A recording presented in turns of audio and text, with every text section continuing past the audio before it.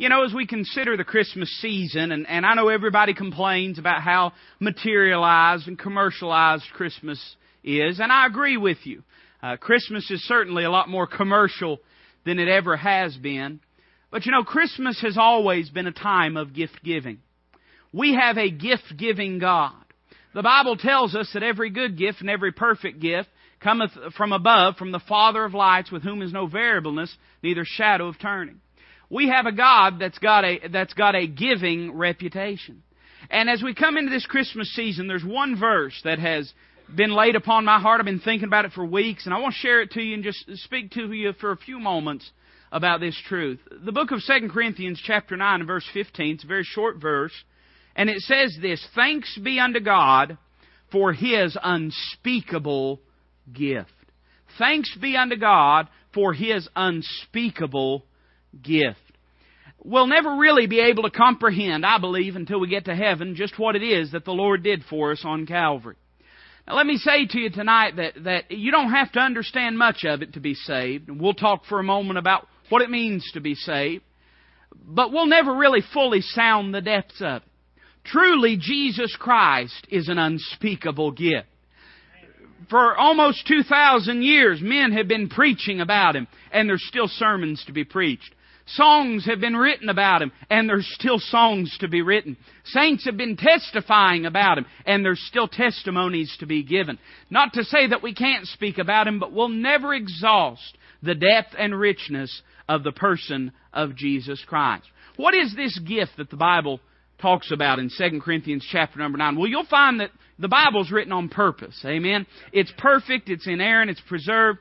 And God says things a certain way for a reason. Let me just share with you. First off, let's look at the definition of this gift. It says, for God's unspeakable gift. Well, what is the gift of God? Well, Romans 6:23 tells us, where it says that the wages of sin is death, but the gift of God is eternal life through Jesus Christ our Lord. The great and grand gift that God has bestowed upon those that would come unto Christ is eternal life. Now, there's some that would scoff at that. And I know science, or science falsely so called, as the Bible calls it, would claim that there's nothing left after we die. We just die, we go to dirt, that's it, we're done, we're over with. But it's evident, I mean, every single culture in this world has some idea about something that takes place after death. You know, I kind of believe that is the witness in the human heart of the divine truth that when you die, it's not over then. Every one of us will spend eternity somewhere. Can I just pause and ask you this? Have you ever stopped and asked yourself, where will I spend eternity? Well, the Bible's very clear that there's only two choices, and we see it in this verse that we've read. The wages of sin is death. Now, that's not just a physical death, but Revelation chapter 20 calls it the second death. It says that death and hell were cast in the lake of fire. This is the second death. It's appointed unto men once to die. There's no question. And if the Lord doesn't return first, every person in this room, saved or lost, will meet death. How will we meet it when we do meet it? So the gift of God is eternal life. But now listen to this in Ephesians chapter 2, verse 8. For by grace are ye saved through faith, and that not of yourselves. It is the gift of God. Well, what is it? It's the salvation that's being spoken of. So we can say not only eternal life is the gift of God, but we could say that salvation is the gift of God. Something unique to Bible Christianity, and I want you to listen careful now, something unique to Bible Christianity is the premise of salvation by grace. Every other religion in the world proposes that we earn and work for our salvation. If we become a church member, if we get baptized, if we give to charity, if we do good things. You've probably heard folks say this. Maybe you've said this at times. Somebody will ask someone, have you ever been saved? And they'll say something like this, oh, I'm all right. I'm all right. You'll say, well, what do you mean you're all right? And they'll say, well, I'm a pretty good person. You know that God never asked you to be a good person? God knows you can't be a good person. In fact, Christ went so far as to say that there's none good. The Word of God is clear that all have sinned and come short of the glory of God. Every one of us in this room and in this world is born a sinner. God knows we can't just be good. It's not within us to be good. So you know what He said? He said, you come to me as you are, and I'll save you, and I'll change your life, and I'll bring something good out of your life. Because we're not capable in and of ourselves. So the definition is salvation or eternal life. What about the need of this gift? You know, one of the toughest things whenever you're buying Christmas gifts, and how many of you have had a daddy? Anybody? A few? Okay. Dads are notoriously difficult to buy for, aren't they?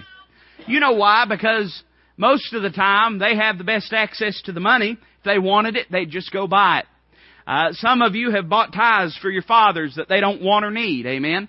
And it's tough to find something that fits the need of an individual. Nothing's more precious than a gift that is given that is tailored to the need of an individual. We find as we study the Word of God that the need that the Lord is fulfilling is a need that is universal. We've already touched on it, but I'll read it again. Hebrews 9:27 says, "And as it is appointed unto men once to die, but after this the judgment. All have sinned and come short of the glory of God." Every person in this world is in need of the gift that God grants to mankind. Doesn't matter who you are. God has provided a way of salvation for you because you need salvation. It's been said before, and I'll just mention it and move on, that if man's great need was finances, God would have sent a banker. If man's great need was self-esteem, He would have sent a motivational speaker. If man's great need was perfect health, then He would have sent a medical doctor. But man's greatest and grandest need is salvation, so He sent a Savior. We all have a need of this gift. Well, what about the source of it? Where does it come from? Some of you were raised and, you know, that your parents maybe taught you about Santa Claus and you thought all your gifts came from Santa Claus.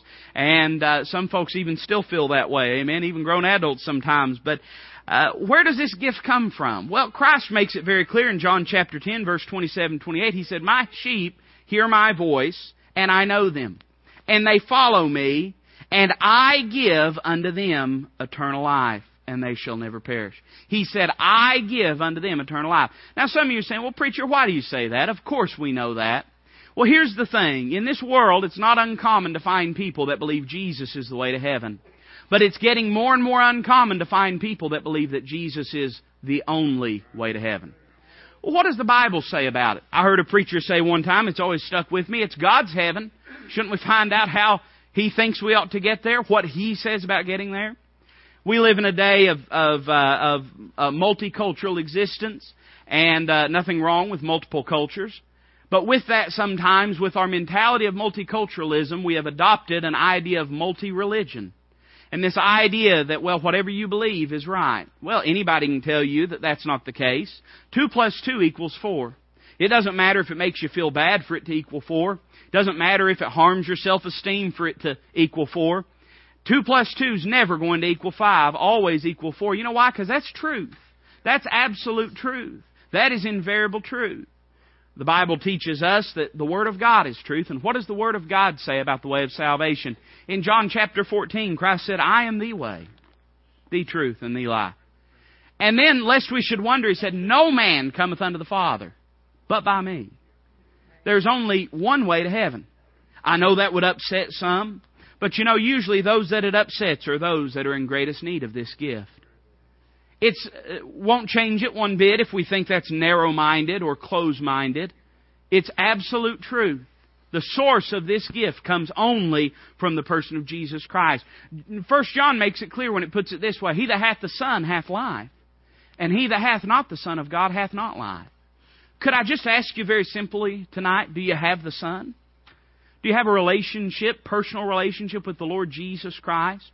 Not are you a good person, not have you been baptized, not do you give to charity. I had someone tell me that not too long ago. Said, "Well, I give to charity." Well, there's plenty of people give to charity. You can't buy your way into heaven. It's a steeper bill than you have the billfold for. You could never pay what you owe to get into heaven. So we see the source of this gift. What about this cost, this great debt? You could never pay what you owe, so how can we get into heaven? Well, there's someone that's paid it for us. The Bible says the wages of sin is death. That means that's what's owed. That's the paycheck for all of our sins. What we deserve is to die and go to hell. It's not a popular message, but it's true. Just as it was when it was pinned down in the Word of God, it's just as true today, that the wages of sin is death. The Bible says that sin, when it is finished, bringeth forth death. All have sinned and come short of the glory of God. Therefore, all are deserving of death. I'm deserving of death, and you're deserving of death. How can we ever avoid dying and going to hell? Well, the Bible tells us that while we were sinners... In fact, let me just read it to you. There's no way you can say it better than how God said it. In Romans 5:8, but God commendeth His love toward us, in that while we were yet sinners, Christ died for us. For us. Now, there's two ways we can understand that, for us. Both of them are true. We could assume that what's meant is that He died for our benefit. Certainly Christ did die for our benefit. But then there's another way. You know, I was a youth pastor for a little while. That's where my hair went. And I used to tell the young people this way.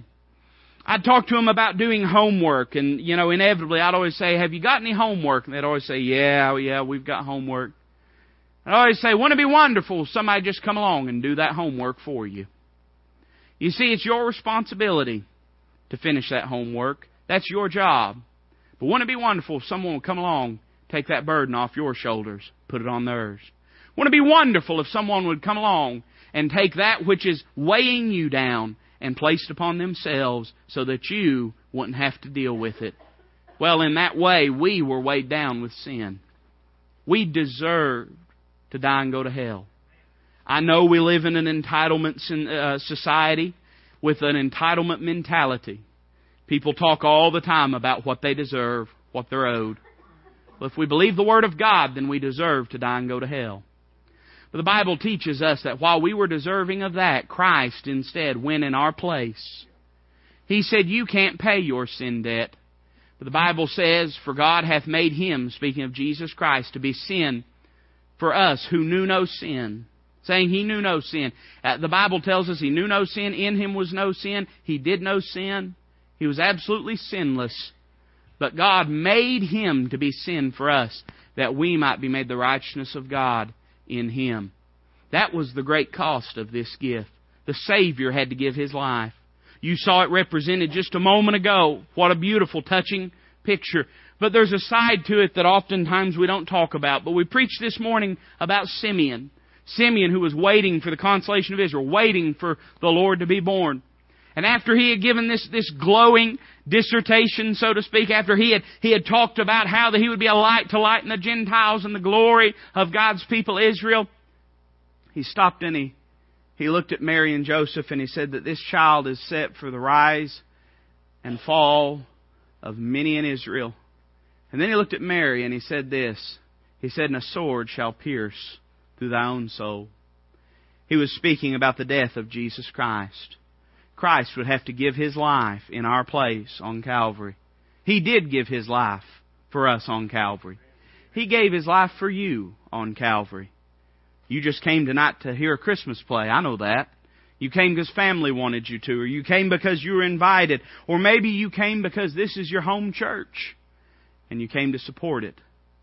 But can I just remind you tonight that it was you that He went to the cross for. It was your sins that placed Him there, just as it was mine. If you had been the only person, or if I had been the only person, He still would have died on. He would have paid that cost for you and I, so that we might be saved. Who are the recipients? Who are the ones that get this gift? You ever given a gift and wrote the wrong name down on the tag, went to the wrong person? Isn't that embarrassing? I'm sure you've had that happen a time or two. Well, who's the one that this is intended for? Listen to what the Word of God says in 1 John 5:13.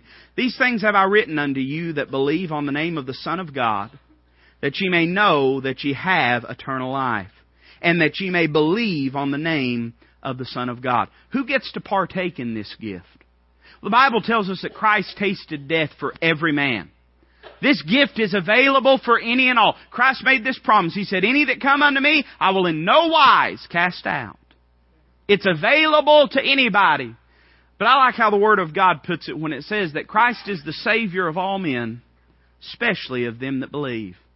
That tells me this, if I could put it this way, and I hope it doesn't seem irreverent, but it tells me this, that under that rugged cross there's a gift with your name on it, and with the name of every single individual that's ever been born.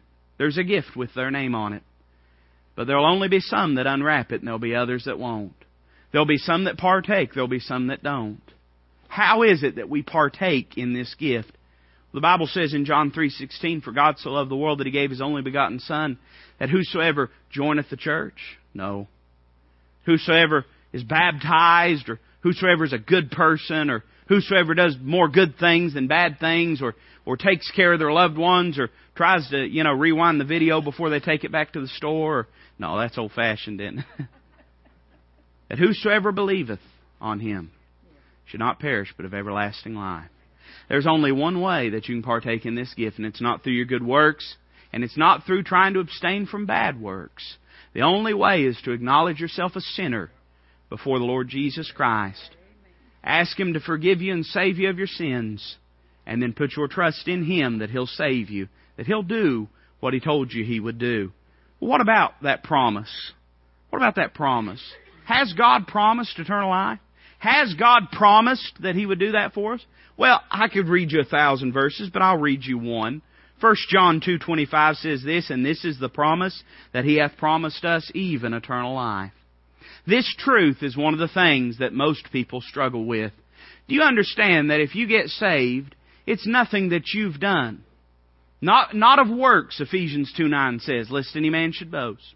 By grace are ye saved through faith, and that not of yourselves. It is the gift of God, not of works, lest any man should boast. You see, the truth is, every person that dies and goes to hell thinking that they've got themselves to heaven of some sort. Maybe a different heaven than you or I would imagine. But everybody dies and goes to hell trying to get to heaven, saying that they in and of themselves are good enough, are righteous enough, that they'll be okay. I don't know how many people I've seen walk away lost because they said, "I'll be okay. Another day will come, another opportunity."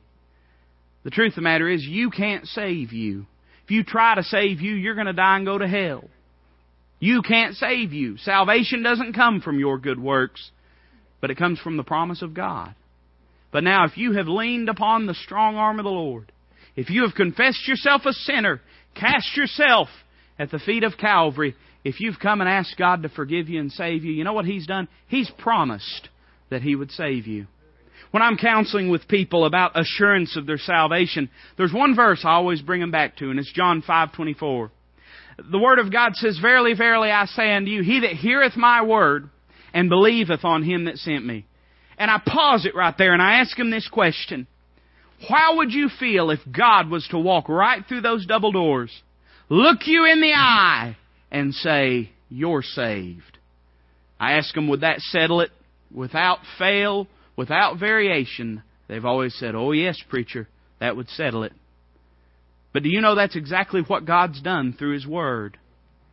"He that heareth my word," that doesn't just mean to hear it like a noise, but it means to understand it. Do you know that Christ died for you on the cross? Do you know that you're a sinner? Have you heard what the Word of God says about it? "And believeth on Him that sent me." That means to lean, to trust, to put your confidence in. I've given this illustration before, and I told the church 15 minutes, but every good preacher tells at least one lie from the pulpit, so I always tell that one, get it out of the way. But I always give this illustration. If I wanted to travel somewhere, I wanted to go somewhere. Let's say I decided I wanted to up and go to England. I don't know why I would, but let's say I did. And I decided I wanted to go there. Do you understand that I could go and I could purchase the ticket? I want you to listen carefully. I could purchase the ticket, but just purchasing the ticket won't get me there. For every man, woman, and child in this world, the ticket has already been purchased. But that doesn't mean that you'll get there just because the ticket's been purchased. You can purchase the ticket. You can go and you can buy the right clothes for the trip. No telling how many people are lost and undone in their Sunday best. But buying the right clothes, that won't get you there. Did you know you can go to the airport, you can stand on the tarmac and you can look at the plane, and you can believe that that plane is capable of getting you there. But that won't get you there. There's lots of folks that they believe Christ died for their sin. They believe that. They believe that Christ can save them. It's as though they're standing on the tarmac. They're looking at the plane and they're saying, "I believe that that plane can get me there." But that won't get you there. You know, there's only one thing that's going to get you there. You've got to climb on the plane, and you've got to put your life in the hands of the pilot. There's lots of folks that have an academic knowledge. They have acknowledged the truth that Christ is the Lord and that He can save them. But it's simply academic. They've never come to a place where they've quit trying to save themselves and instead climbed on the plane, put their life in the hands of the pilot, and said, Lord, I can't save myself, but if You'll forgive me and save me, I'll trust You, and I'll put my faith in You. The Lord says, I've promised you eternal life if you'll do that. I've promised you eternal life. Well, let me just say one final thing. What about the duration of this gift? There's some of you that should have spent a few more dollars buying your gift, because if you had, it would have lasted till next Christmas, but whatever you got, somebody will tear up and you'll be having to get another one next year. Amen? And one of the most frustrating things is to buy a gift and for it to tear up, for it not to last. What does the Bible say about this gift that God's given us? This eternal life. Is it really eternal? Is it really everlasting? Well, listen to what Christ said in John chapter 10. He said, My Father, which gave them me, speaking of those that are saved, which gave them me, He said, He's greater than all, is greater than all. He said, and no man is able to pluck them out of my Father's hand. You know the only kind of life that God's got is eternal life? God's an eternal God. No beginning, no ending.